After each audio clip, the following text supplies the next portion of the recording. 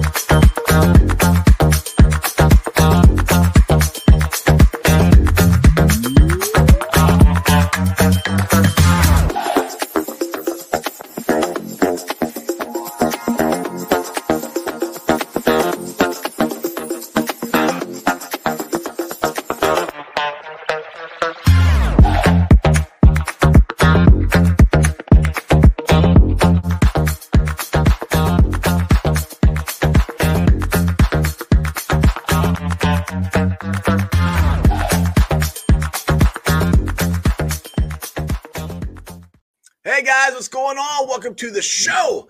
This noon edition of Sports with Strawberry Ice. I'm your host, the Iceman, Jeff Trunapole. And as always, I'll bring you sports from a West Side point of view right here in the great city of Cincinnati, Ohio, home of the 11th straight winning, going for 12, Cincinnati Reds and first place Cincinnati Reds. How cool does that sound? Now, do me a favor. If you found the show, hit that like and subscribe button. Smash that thumbs up. You guys are awesome. I'm up to 2,226 subscribers. I got to write it down all the time. I got to keep adding subscribers, so I appreciate you guys. But if you're watching on Facebook or Twitter and you have yet to subscribe to my channel, why not? 2,226 people have. You should too. So if you haven't, go to the YouTube channel, Sports with Strawberry Ice. Hit the subscription button, hit the bell for the notification. And every time I go live, you'll be notified. Also, exclusively in the YouTube chat crew. We're doing super chats. So if you got a question you want to ask about the streaking Cincinnati Reds or a question you want to ask Gary Miller, where he'll jump on about 12:05, give me a super chat. I would greatly appreciate it. And as always, I'm coming to you live from this glorious place down here. It's the Ice Cave. The Ice Cave is brought to you by T Properties. T Properties, quality housing for quality people. Check out the website at www.tpropertiesllc.com for all your rental property management needs and your rental needs. All right, guys, we got a whole 8 people watching right now. It's a ton here. Oh, I forgot about this. I had to do Jackpot Joey. I wear it every single day, except for today. We're red stuff. I got the flag. We got the hats. We got the shirts. We got the beer coming back out sometime. I don't know when.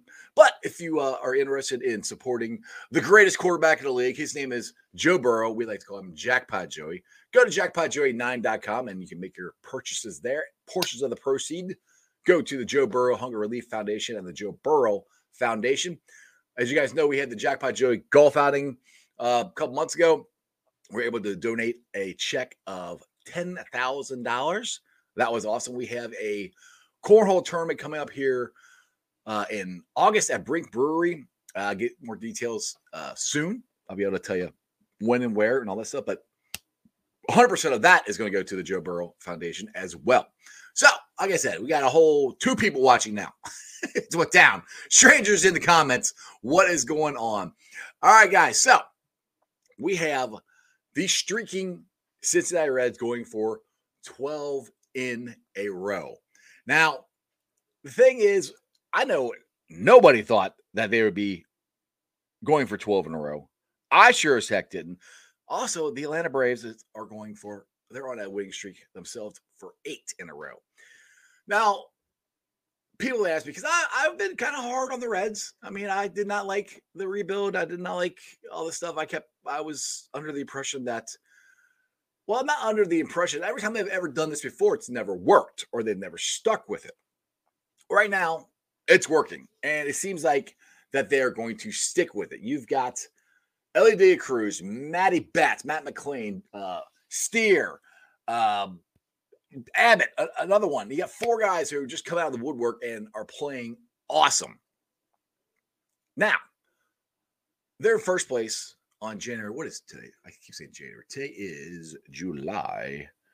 What is the date today? 23rd.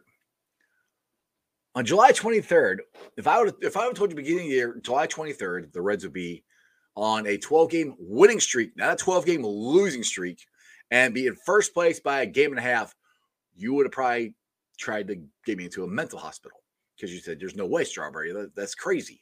But that's what's actually happening. Now, will they keep this up? I don't know, but this is a big series coming out, and the town is going nuts right now. I think all 3 games are pretty much sold out. I think it's just single tickets left available for tonight, I think for Sunday, and I think for Saturday as well, but I definitely know for tonight. Now, I'll preface this, and I'm not trying to be a downer at all, but the thing that does worry me is our starting pitching. Now, I said this at the beginning of the season. It's going to be a big time. The biggest thing this year, I thought, was to find out about Hunter Green, Nick Lodolo, and Ashcraft. Those 3 guys. I said, we're going to go how those guys pitch. Well, Ashcraft has been a dumpster fire. Lodolo is pitched good until he got hurt. Now Hunter Green's hurt. All of a sudden, we got Abbott, who's pitching awesome with his first 3 starts with no earned runs. Gave up 3 solo shots his last game, kept them in the game, and let them win or help them win. The thing is, going down the stretch right now, we don't have these guys. Do you think it's time for the Reds to make a trade? Now, Nick Krall has come out and said that they're open for trades, but I don't think they're going to sell the farm for trades. You know, they want to win this year because they're excited about what happened, but I think they're still going to stick with the plan. Now, the one thing that I am hoping, or what needs to happen, Ashcraft, I think, is pitching Sunday. Hopefully this rest he got from the disabled list, because you guys remember a couple weeks ago, he took a shot off his calf, I think it was. And so it's a good excuse to put him on disabled list, give him a mental break, be able to work on some stuff on the side. Hopefully he can come back and pitch like the Graham Ashcraft that we're all used to seeing. That has to happen, because this starting rotation basically are 5-inning pitchers. You know, they are going to wear the bullpen out. You can tell Diaz the other night got the bases loaded, got the save, but was wore out. He did that day off. So that's what I'm saying is they're going to go how the starting pitching goes. And right now the starting pitching is keeping them in games, but I think they need to extend them. They need to pitch into the 5th, 6th, 7th inning, something like that, to hopefully save the bullpen some. Anyway, we can discuss this as we go on. He has shown up. He's shown up on his day off. I appreciate Gary Miller. I know he tried to come on Tuesday, but then the Canadian Cowboy went off, and Gary had to go do his job. Channel 12 wanted to go be live at GABP and not be a Strawberry Show. I know. I mean, you got to have priorities. I understand, your job over my podcast. But he's in the waiting room. Let's get to him. He's Gary Miller from Local 12. Gary, what's going on, man? Hey, good to be with you. Good. Just doing a little Reds conversation here, and with the big series coming up, I've been talking that we're all shocked about how the Reds are doing. I don't think any of us thought July 23rd we'd be, a half a game in first place in the NL Central. I think these series are huge. With Atlanta coming in, they got an 8-game winning streak. We got a 12-game winning streak. I think my personal opinion is I think we're going to find out what this team's made of. What is this, a do or die couple of series here? Or what's your thoughts about the Reds right now and the series coming up? I wouldn't say it's do or die because they're still in the NL Central. So, right. And they're missing Strider and Elder from the Braves. Good. just like they missed Jordan Alvarez from the Astros series. Right. But and then, Baltimore, I think it's a legitimate team. So, and it's a road series. So I think that's a legitimate test, but I think it's more of a measuring stick, and certainly better than the Rockies. I mean, the Rockies, as I mentioned last night, they've provided half of this Braves win streak. They got outscored 40-12 in Atlanta before they came to Cincinnati. So that's a bad club that was missing the few pieces that they have. So I think it's going to be great to see if they can carry this, what the day off will mean. I don't know if you want a day off in the middle of a streak this hot, but seemed to work out before they hit Houston. I just think and of course they didn't play well against Atlanta when they saw them at their place in April. So we'll see how far they've come. And the last time I started getting excited about this, we went and the Brewers came in town, and we got close. And if we had swept them or won the series, we could have come out of their first place. Well, the Brewers kicked our ass. We won one game. Right. Now this team is different. Elly De La Cruz wasn't there. Matt McLain wasn't there. But I personally think that the starting pitching is the Achilles right now. Which, if you asked me at the beginning of the season, I said we go how Hunter Green, Lodolo, and Ashcraft go. Well, the only one that's really been any consistent, and he's on the injury list right now, is Hunter Green. We didn't expect Abbott, but right now you got Abbott. I think Ashcraft is going to pitch on Sunday, from what I heard. I don't think it's been announced yet, but I think what everybody's thinking is going to happen. Do we make a trade? I mean, or do we just ride the wave till these guys come back? Because they are going to come back. I mean, hopefully Hunter Green will come back, but I know Lodolo is coming back. Well, yeah, Lodolo, though, I would probably not till August, and who knows, by then, it's going to take the rehab, warming up process. And then even if he is available then when they first expect him to come back, you're talking about short outings, probably the first couple of times. So I'm not counting big on him. But, when Nick Krall said this week, hey, we're a first-place team, are you going to be buyers or sellers? We still got a little over a month till the trade deadline. But I would think definitely they're going to go after the kind of guys that they normally do. It's interesting. They would be the team to acquire a Sonny Gray or a Wade Miley. I think the biggest roadblock to them is that both Central divisions, every team is still in it. Right. So they're not only not prone to give away guys like that because they could still win the division, they're also going after him too. And a team like St. Louis, that's 8 games back, but still don't count them outsiders think that's one of the teams to beat. All right. They may beat you to some of these guys that are out there, and they may go to a higher level than the guys I'm talking about. Yeah, exactly. I agree with what Keith is saying here. He said we don't need an ace, we need an innings eater as a starter. Right. Which I agree with that, but lots of people need that. And that, like you said, it's not like you can just go out there, because people keep saying go out and trade Nick Senzel, or Barrero and go get you a pitcher, which I agree. I think those two are definitely viable trade options, but you got to find a trade partner. And I don't know. I know Jeff Carr from Locked On Reds, I think, is talked about Lance Lynn from the White Sox. I don't know if he's available, but that's kind of probably the pitching prospect. I don't say prospect, but type of pitchers I guess we're looking for. Yeah, hopefully add. I think you're looking, like a third or fourth starter whose contract is up. I don't know how. Well, I was going to say I don't know how Lance Lynn would play in Great American Ballpark, but Sox Park is even worse as far as giving up home runs. Right. So, and he seems to have settled down a little bit, though. He started off god awful, but I think that's what you get, because we're going to see this weekend against Atlanta. Can the Ben Lively thing continue? Will they score enough runs? That's one of the things that's benefited Abbott, despite, along with not giving up any runs until the start of this week. That helped a little bit. Yeah, it's hard to beat him when he doesn't give up anything. Right. But he's got an enormous run support as well. But I think it's going to be interesting to watch. I think Abbott's the most dependable guy in the rotation right now. Right. Yeah, because of how smart he pitches. Mm-hmm. He doesn't have the stuff that the other guys do, but he's got great location, and I just love his poise. Fraley talked about it after the game when they completed the sweep, said, this guy pitches like that was the most impressive. He felt like that was more impressive than the 3 shutout performances, because he gives up 3 jacks and hung in there long enough for them to tie it, and then pitched the 6th inning where he struck out the side. And at that point, the Reds were ready to take over. Yeah, exactly. I know. He said, they got the scoreless streak right out of the way. Right, first batter jacked a home run, but Abbott didn't care. I mean, I was like, oh man, they're with the streak. I'm upset as being a fan. Abbott's like, give me the ball.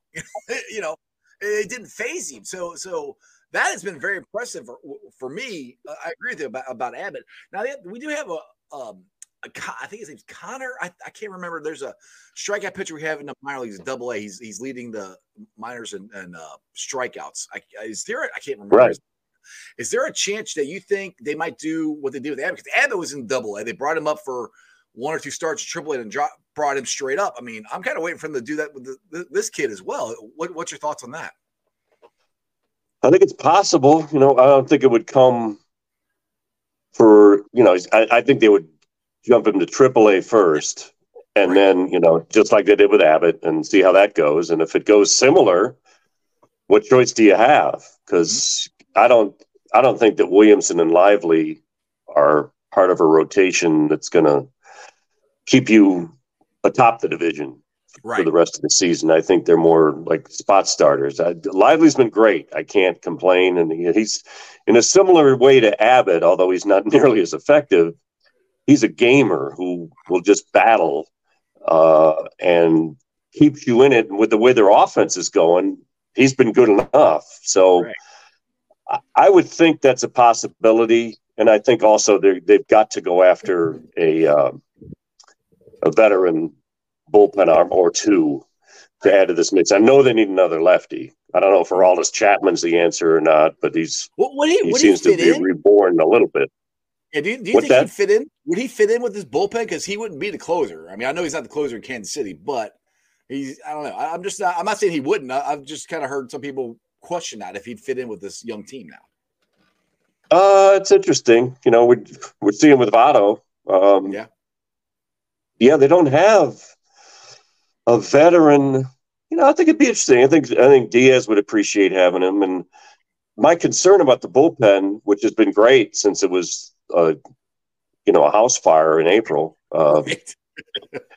is that Jabot and Young seem to be pitching every day.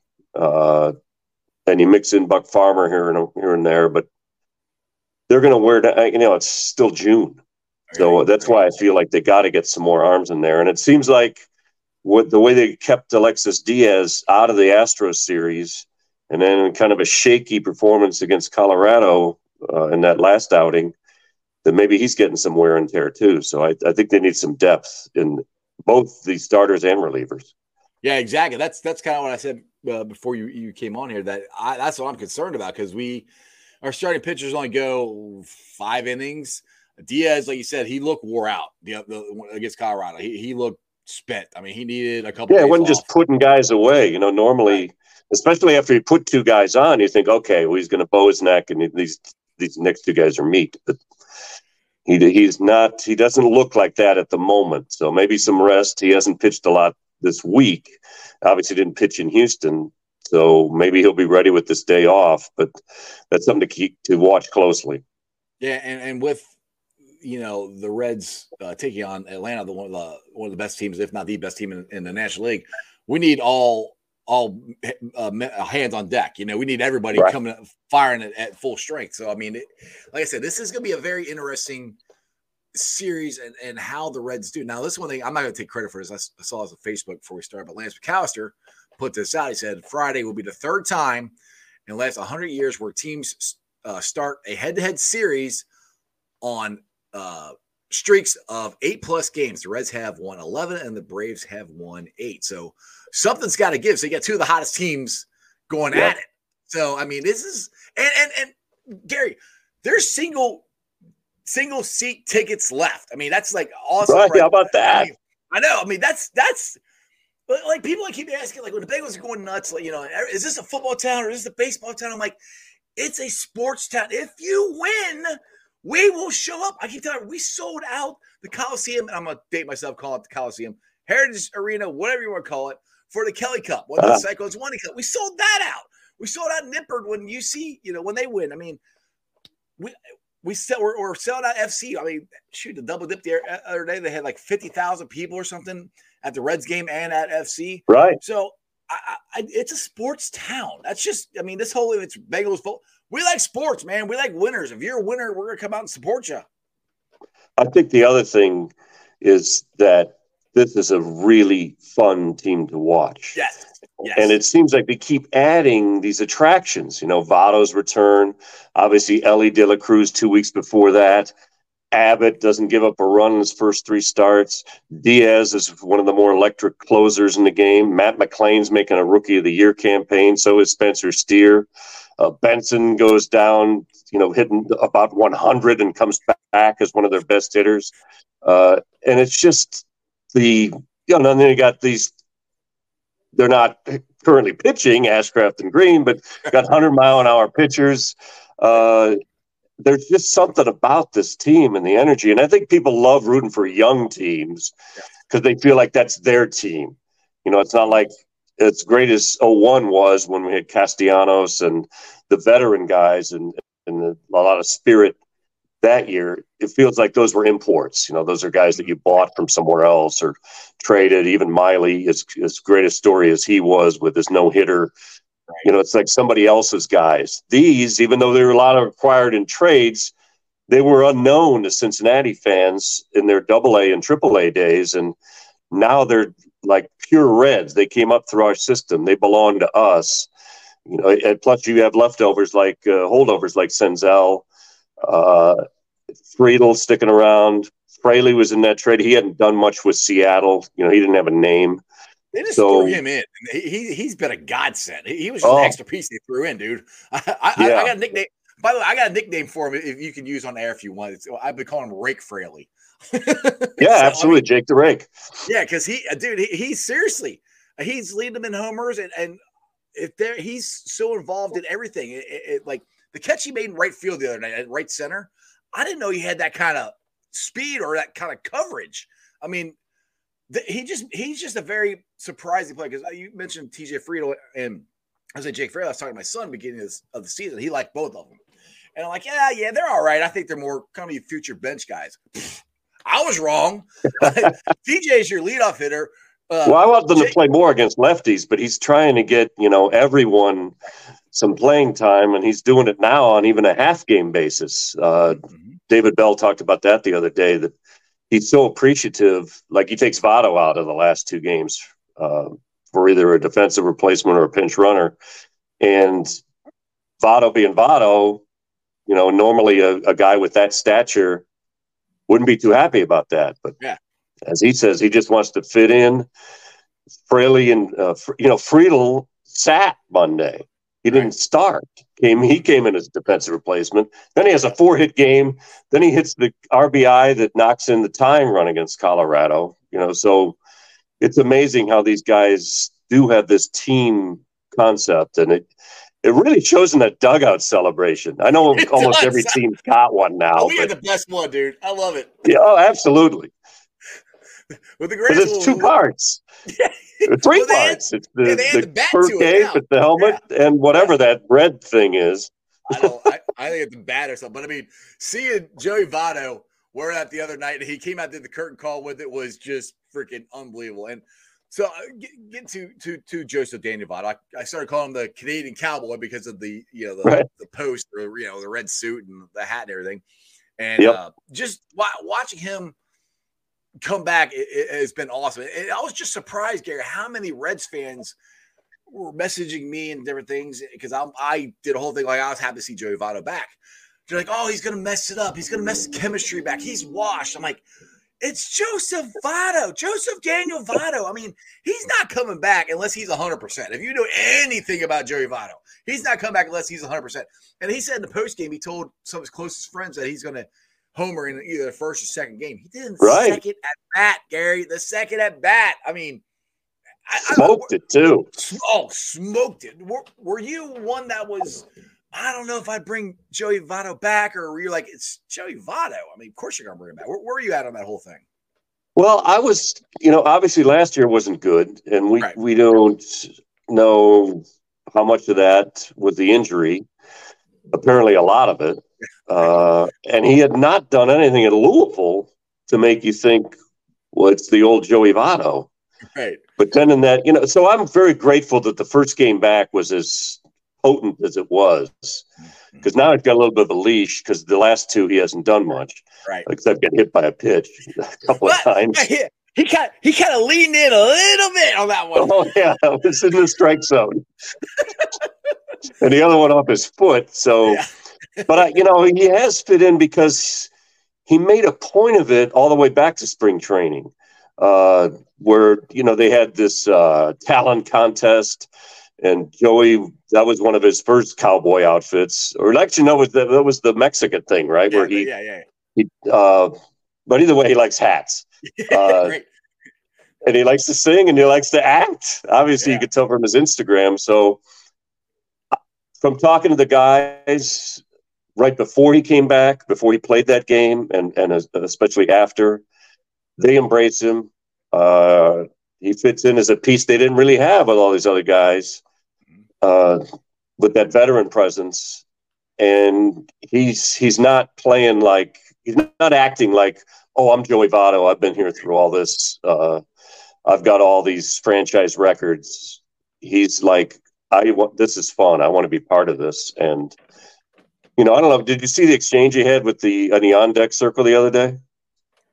With some fan posted, he was giving him, and Joey engaged him. Yeah. And the guy was saying, and his friend probably was recording it or something. And so he says to Votto, who actually talked to him from the On Deck Circle, not many players will do that. He said, I remember when you were good. And he said to the guy, I remember when you were thin. So they went back and forth a little bit. And Joey said that, basically the difference is I'm out here and you're in there. And that's where you'll always be. And I'm ready to go up to hit. So that's been a great part of the late career. Joey Votto has been the fan engagement. And it just escalates. It's just gotten more and more, especially with the social media contacts. Oh, he's amazing. I mean, I've said it since he started doing the social media stuff. Beginning when he was a rookie, first 5 years, we didn't know Joey Votto. We didn't know. We thought he was this serious, baseball. Yep. He's a freaking goofball, man, and I'm here for it. I love it. Now, I have a question for you. So you had to go down to GABP and do some live stuff. I think that was Tuesday. What was the atmosphere like there the night after Joey Votto? Because I think you did like 4, 5, and 6, right? Didn't you? Weren't you down there live? Yeah, for both Tuesday and Wednesday. What's great is to see. Obviously, we've seen the Votto jerseys for over a decade. Right. I'm wondering where some of these guys, immediately got De La Cruz jerseys. We've seen McLean. Yep. The only one I haven't seen, and this is the guy that I hope gets to come back and experience this. Stuart Fairchild hit 2 home runs during this, and fairly significant ones during this win streak. Somebody had to go. Obviously, Will Myers was one of them. So they lose the guy who won their, talk about bonding with this team, that talent contest, and then they had the 3-point shooting contest, which Myers won. But I think that was the logical move. But if we get any more guys coming activated, it's really going to be a tough decision. And I think Stu was a tough decision. He's played great. He's got speed. He plays a very good defensive outfield, and he's gotten some clutch hits. And I thought he was a great part of a platoon. But like I said earlier, I think Friedl and Fraley have to start playing against both righties and lefties. Yeah, I agree with that. I think you said we got talent. We still got CES down there, and I'm still waiting for them to bring. Well, there's the one. That's going to be that's probably going to be where the 3-catcher thing goes. But that's okay. I'm glad you brought that up. Are you surprised that they still have that? Because Stevenson, to me, I know he gets hurt. He's got to play catcher because I think he does. He hits better. It seems like when he's catching, he does okay DH. But he's a catcher. I mean, they can't put him at first base. We got Votto, we got Steer, we got CES that's got to play first whenever he comes up here. So that whole first base thing is done. I know they're trying to save him from injuries, but I think he's got to be your everyday catcher at this point. I don't know what else you do with him. It's tough because Casali and Maile have both become kind of like the regular catchers for a couple of guys in rotation, Hunter Green and Abbott. Right. And I love what Maile's done. Yes. And thankfully finding a power group for a guy that big, I never understood why he didn't have many home runs in his career, but he's finding some of his power, and he's a great influence too. I was amazed at how horrendous some of the calls were on him Wednesday afternoon. And They were here. I would have been thrown out. Oh, Gary, I was kind of live streaming the game. I was kind of, doing a little play-by-play or whatever. I didn't have the game on, but I'm like, all right, that's a ball 4. I'm like, what? I'm like, twice you got that. And Friedel too, yeah. His eyeballs. I mean, I'm like, what are you looking at? Like, how do you get it that wrong? The umpiring this year has been horrible. That was so awful. I think the thing, Ice, is that Stevenson's bat has got to be better. Yeah, it's they've been saying on the broadcast, so he's in a hot streak. But where's that power? Right, that's what they really need from him. He's getting on base, he's hitting singles, but I need the extra base hits from him, and I need him. The whole idea was, we want to preserve him, put him at first base, DH, get him in almost every game somehow. But it doesn't matter as much if he's hitting 243 and has 3 home runs that really haven't been of much consequence. Yeah, that's been the most, I'll say, shocking part of the season, of the lack of production from Tyler Stephenson. Because, I mean, beginning of the year, we're like, your 2 franchise guys are Jonathan India and Stephenson. Right. India's, adapted to bat number 3, which I think is a good move. But Stephenson just hasn't been there. And it hasn't. And that's where I kind of like, is him getting, because he's used to playing every day. I mean, since he's been up, he was our catcher. He played every day. Now he's not. He's either DHing or sitting, or, the other guys have kind of replaced him as, like you said, a couple pitchers, number 1 catchers. So, I don't want this to happen, but does that mean that maybe Stephenson is tradable? I mean, because you can go get a pretty good pitcher for Tyler Stephenson. I mean, I'm not saying do that. I'm just talking out loud. I wouldn't trade him now, because his value is not what it was. Right. Right. And I think he'll come around. I mean, there's no doubt in his talent. Oh yeah. And absolutely. His size, his build, his acumen. And I remember talking to him in spring training about the switch, and he assured, or, tried to underscore, I'm a catcher.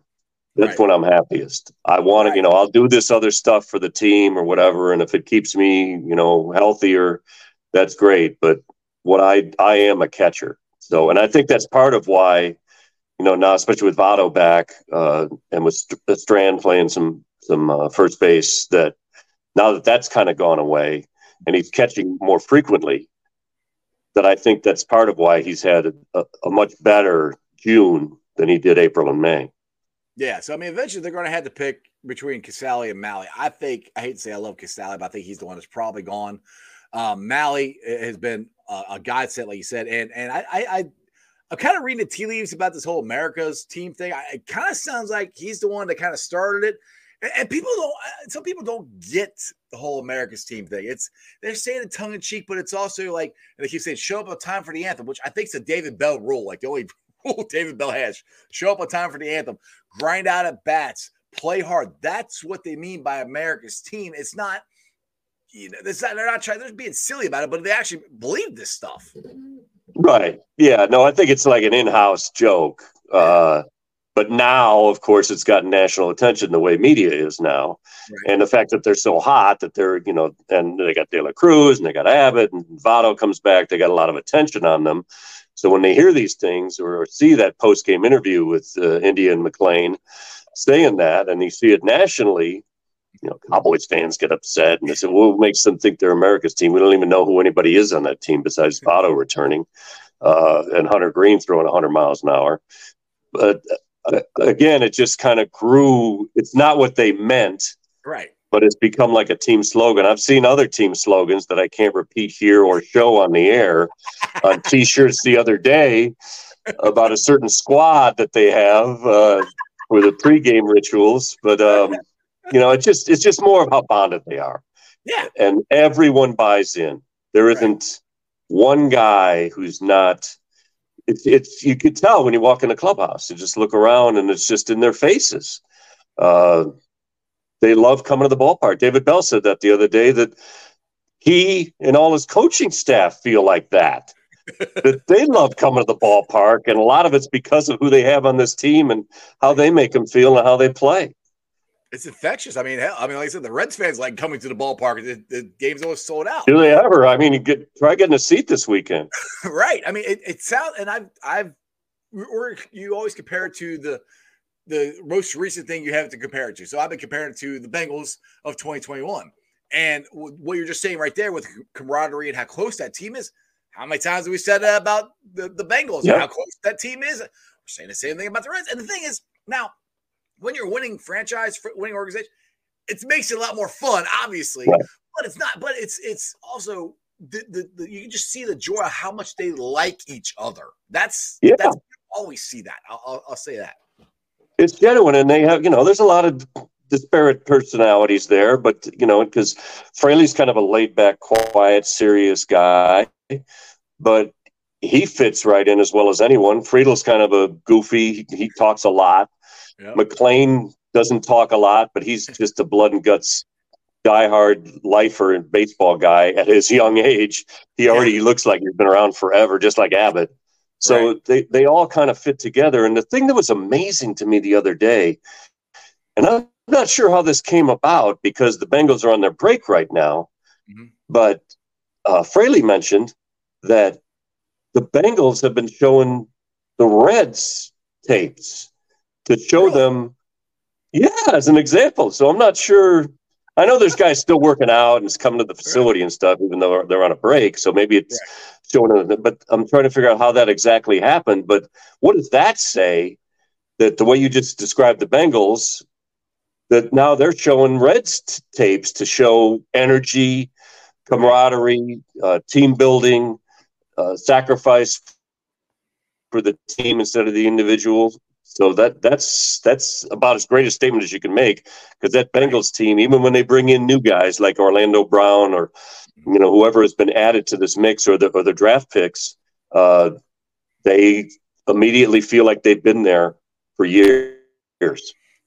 Now, one thing about that, and I've been as hard on David Bell as anybody. I've grown to understand him a little better, I guess. I couldn't stand the way he managed it first. I'll point blank.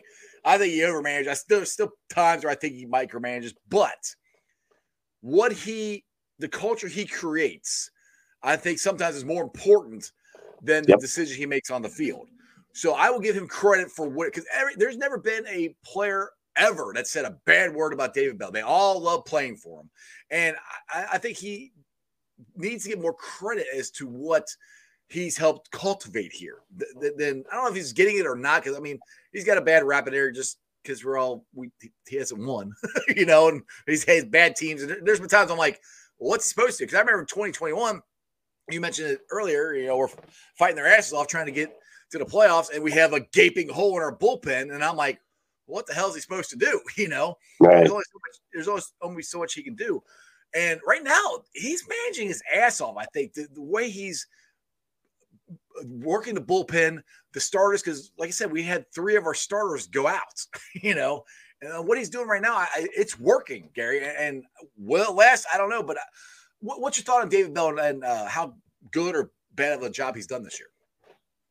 He's an amazing character and a guy of incredible character. He's just, what a guy. He's just impressive the way he conducts himself, the way he treats people, the integrity that he has. But I noticed a huge difference in Goodyear this February when he got the team. I mentioned the talent show and a 3-point contest. And some of that generated from his coaching staff, like J.R. House, and, some of those guys had a big role in that too.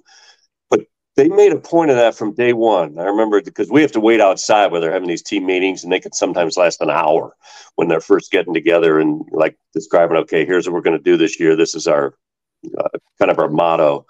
And that was kind of laid in from day one. That's when they first gathered at spring training, when they first had pitchers and catchers, and then the first full squad a few days later. Those were those meetings they were about. What are you willing to do for the team? How are you contributing today? What is your I'm trying to remember what they wrote on the whiteboard as a message, but they had something about taking personal responsibility, but for the team. Right. And they all said that was a great comment that Fraley made the other day. He was asked, what's it like when it's your turn? Because it's a new hero every day. Somebody who's he had the big home run. And he said, I almost have more fun when it's somebody else. Really? Because he gets so happy for them. Right. That's a good thing. Yeah. Imagine that. Right. And then Bell says, because Bell was on a 116-win team that won 15 in a row in Seattle and then got bounced in the first round of the playoffs. It was right after the Griffey trade. Yeah, I remember. So he says, I've been around some great teams. He was talking about like taking Votto out or having players have days off that they don't want. He says, nobody wants to come out. They think that they could do a better job than they could finish the job, or they can get the hit or run faster or whatever the situation happens to be. And he said he's been around teams, and I would imagine that was one of them because they had some veteran players and they won. They only lost 40-something game, 116, and what would that be? 46. Right. Yeah. So, but he's so heartened and inspired by the fact that he's got guys who will just do whatever it takes, whatever he says is best for the team, and trust that that's the right decision. Well, and one thing I like about David Bell too, he mentioned this the other day. I think about the winning streak. I think it was where we were 11 in a row. I think his grandfather Gus was on the last time, and how and that's what I do like, that David Bell and the Bells are part of the wreck. I mean, the Bells are Cincinnati royalty from Gus to I grew up with Buddy, and then I watched David play. Now he's manager. I mean, they are Cincinnati royalty, baseball royalty. But to hear him talk about what it means to be on a team to win that many, last time his grandfather was on the team, that's just cool. I think. I mean, it's just, that doesn't happen every day. Not everybody has that heritage that the Cincinnati Reds have, and David Bell knows the stories. He knows. He wasn't there, but I'm sure his grandfather and his dad have told him stories about, these teams that they were on and what they're doing right now. Yeah, he talked about that. He said, in fact, he said he had thought about it because he had heard something about that before they won that 11th game and got within one. But those 50s teams were a powerhouse. The 56 team made the World Series, unfortunately got swept by the Yankees, but 57 team finished at second, I think, but that 12-game win streak.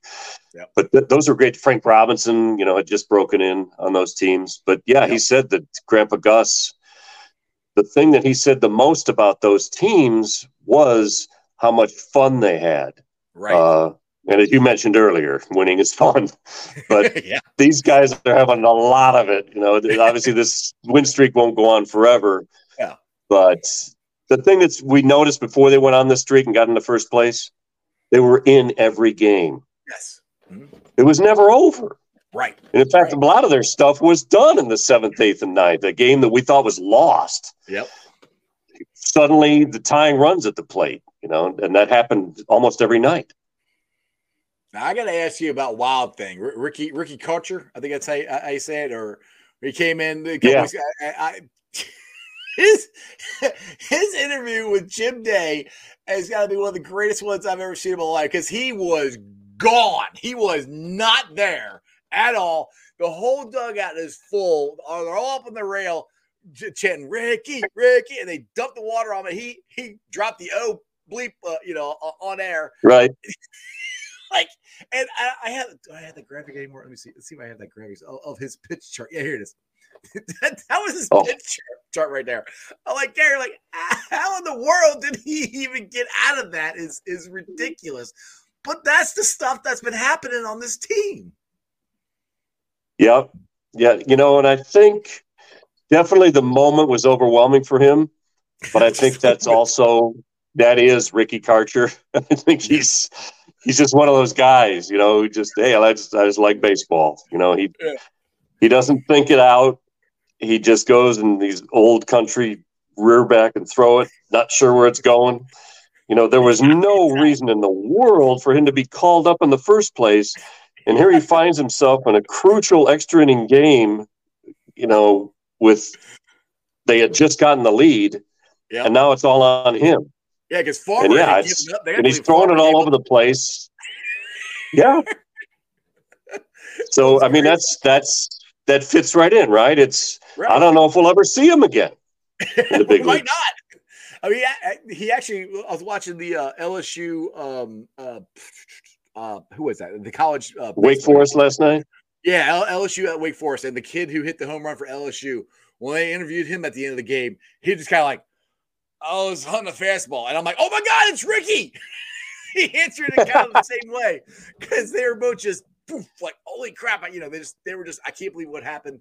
They weren't mentally there. I thought that first time when I saw the interview last night, I thought of Ricky immediately. So I just thought it was funny to just see the reactions like that. Like you had no words for what just happened, what you just accomplished. It's just I used to do those on-field interviews for ESPN for games, and right. it's the unlikely, it's the unlikely heroes that give you that stuff. The Jeters or whoever, they're poised, they're used to it. They have done this 10 times before. It's the guys who, the backup catcher who hits a game-winning homer, or a guy like Karcher, who isn't even sure why he's on the staff, gets one of the big saves of the year. They're like, is this really happening? Right. So it's... So that being said, what was one of the most memorable on-field interviews you've done in your career? You got one off the top of your head you can think of? You're like, this dude has no idea where he's at, or just is excited to be there, or anything like that. I think when the Yankees beat the Braves in '96, they came back in that series, which we thought Atlanta was on its way to repeating, and then Leyritz has this big hit, and it kind of turns the series around. Joe Girardi had a big hit in that series. That's right, Leyritz. But anyhow, so after they win, they had been in the clubhouse, and Wade Boggs is he's not only a Hall of Famer, he's a Hall of Fame drinker. And I think he had imbibed quite a bit of the ceremonial champagne. Right. So he came out, he didn't know exactly where he was, and he ends up riding a horse around the field at Yankee Stadium. And I remember that. So those are some of the most memorable are celebrations. They can be very messy, and make sure you don't wear anything you want to keep. Also, they all wear goggles now, so they don't get the champagne in their eyes. Exactly, yeah. But I was there before they learned that trick. Right. And they tend to focus on reporters, especially female reporters, with the champagne blasts and kind of like usually in good fun, but occasionally there's a Dion and Tim McCarver moment. Yeah, I remember that. He was just dumping water all over McCarver. God rest McCarver's soul. I know he passed away here recently. Yeah. Now one thing. Now with the Reds, the way they're playing right now, and a lot of like my son, he's used to baseball station trying to hit home runs and all that stuff. When I grew up in the 80s and late 70s, early 80s, it wasn't like that. You hit and run, you steal bases, it's fun, which is what this team is doing, which is what I kept complaining about for years. I'm like, nobody moves the ball. People are like, baseball's boring. I said, yeah, because everybody's standing around waiting for a 3-run homer. I'm like, exactly. I won't say I was against the pitch clock or any of that stuff, but geez, Gary, all of it's worked. I mean, to be honest, but it's the Reds are like that anyway. I think this is the new. I want to say new age of baseball because it's not. It's the way you should have played baseball anyway. But I think this makes it more fun and more interesting. I think it's going to start bringing people. It's bringing people back to the ballgame. It's more exciting. I mean, what's your thoughts on the way the Reds play compared to the way other teams are playing? Because I think we're second in stolen bases in baseball, I think. Yeah, no, I'm with you. The 80s, I wasn't I hated the Cardinals, and I grew up a Cub fan. So the Cardinals were playing on that turf, and, they had Coleman and McGee, and, everybody on the team could run. Yep. And they had that AstroTurf field and those little sliding pits. So they would just pepper you to death. And they had great pitching. But this seems a little different. The one I really love is getting rid of the shift. Yes.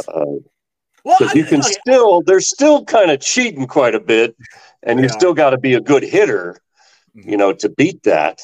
But I'm amazed that just adding a couple inches, so a case onto the base, right, but it's not only second base that's bigger, so is first. Mm-hmm. So you're that much closer. And the Reds are just taking advantage. You wouldn't expect Jake Fraley. He doesn't expect himself to be a base stealing leader for the Reds, but I don't think that'll last that long with Ellie up. But Friedel, McLean, almost everyone in that line. Steer is kind of deceptively. He'll steal a key base here and there. Fairchild was a very fast runner when he was on the roster.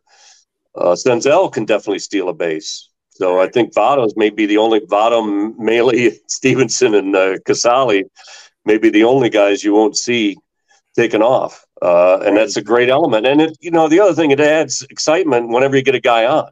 Is he going to go? That was a great thing in that college game you mentioned last night at the World Series was LSU got a guy on, and my God, that guy was so fast. And what count is he going to go on? It was a crazy play in the day game Wednesday against the Rockies. Ellie was already at second base. Yes. And Fraley on a hit and run, didn't get enough of it and pops up and they double him off. Another one where there's a bunt and he pops it up to the catcher and it turns into a double play because they're running.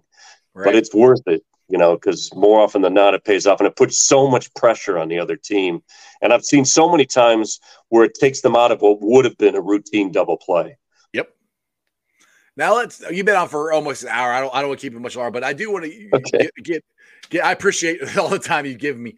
But we haven't even touched on Ellie. You mentioned it a little bit there. What I think they've lost 2 games since Ellie's came up.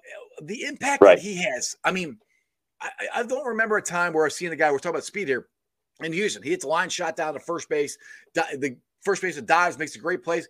Ellie busts his ass down the line and dives and is safe. He beats it out.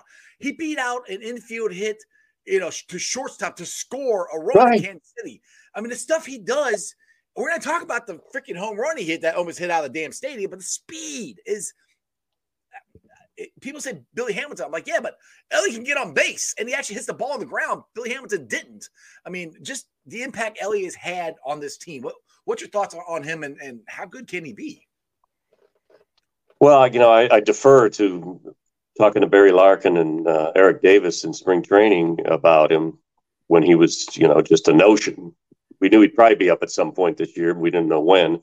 And we didn't know he'd go nuts like he did after a very slow start and an injury in April. But they, and they played Eric himself, and Larkin's a Hall of Famer. They know what greatness is. Yeah.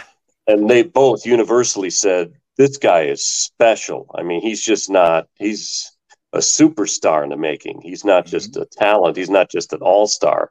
This guy is an all-timer because of the tools he has, but also his makeup. He's a baseball guy. He's not like some of the guys that have come up, Jazz Chisholm and Orlando. Oh God, what's his name?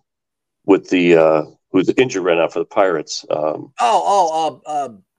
No, O'Neal Cruz. Yes. Yeah. Although I think O'Neal Cruz has his head on a little straighter than Jazz Chisholm. Julio Rodriguez, there was, they made the world of him last year in the All-Star game, and now he's struggling to hit 250. I think that especially because he's the youngest of 9, I think Ellie has a maturity about him,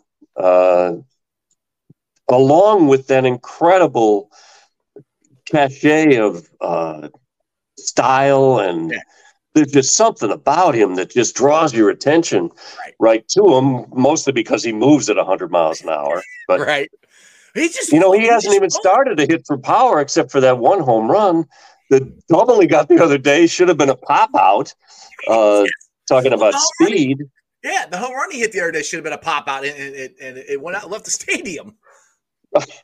So he's I can't say enough about him, and I think we're just starting to scratch the surface. And what I notice about him is how much pressure he puts on the defense. We've seen guys in the outfield hurrying throws and overthrowing bases, and that's the worst thing he can do with De La Cruz on, because he may score. He may take the next 2 bases. Yep. But I've seen it time and time again. Guys in the infield hurry and throws, and if they don't, he's going to be safe. So that element alone, now wait till he starts finding the power that he truly has from both sides of the plate. And you're talking about, like I said, a generational talent. Exactly. I mean, I call him the most electrifying man in baseball. I mean, I'm working on getting my Elliott jersey. I haven't gotten one yet, but that's the next one I want to get. But I'm so excited to see him play the next couple of years. The sky's the limit for him. I mean, he reminds me of, and people ask me who he reminds me of. Like, as far as Reds go, he reminds me of young Eric Davis. I mean, his body type, and now the batting stances are completely different. Now, if you remember Eric Davis, like my grandpa would always say, "Oh, Eric Davis always got hurt." I know, but do you remember 1987? Do you remember 86? He was one, if not the best player in baseball during those years. Oh, yeah. So, I mean, if he could have stayed healthy, he would have been a Hall of Fame player, in my opinion. Absolutely. Ellie is on. But if he's a big influence on Elliott, that's why he wears 44. I mean, he's known him since he was, I think, 16 in the Dominican. He and Larkin have known him for 5 years since they first signed him. I love that he's wearing 44. I mean, that's an iconic number around here. I mean, I don't think he's wearing it for Adam Dunn. no. Him and Adam Dunn, they might have the same power, but that's about There's some contrast there. just a little bit. Well, Gary, you've been on for an hour. I appreciate you coming on your off day. So I tell you to plug yourself, but I think everybody knows where you're at. You got anything you got anything cool coming on Channel 12 that you want to plug before I let you go, or anything like that? Well, we'll be there every night. Chris Rankel's going to be there tonight at 4, 5, and 6 with this sellout crowd. The Bengals, we've got some great stuff coming up when camp opens at the end of July. And one of the things we did was some sit downs with Orlando Brown, Ted Karras, Miles Murphy, and DJ Reader. Long extended interviews in which we can ask them about non-football stuff, and some great little nuggets came out of that. Those are coming up that opening week of camp, and also in our preseason special that we do with the Bengals, which is a great contribution because they have access to so much stuff, including the NFL film stuff.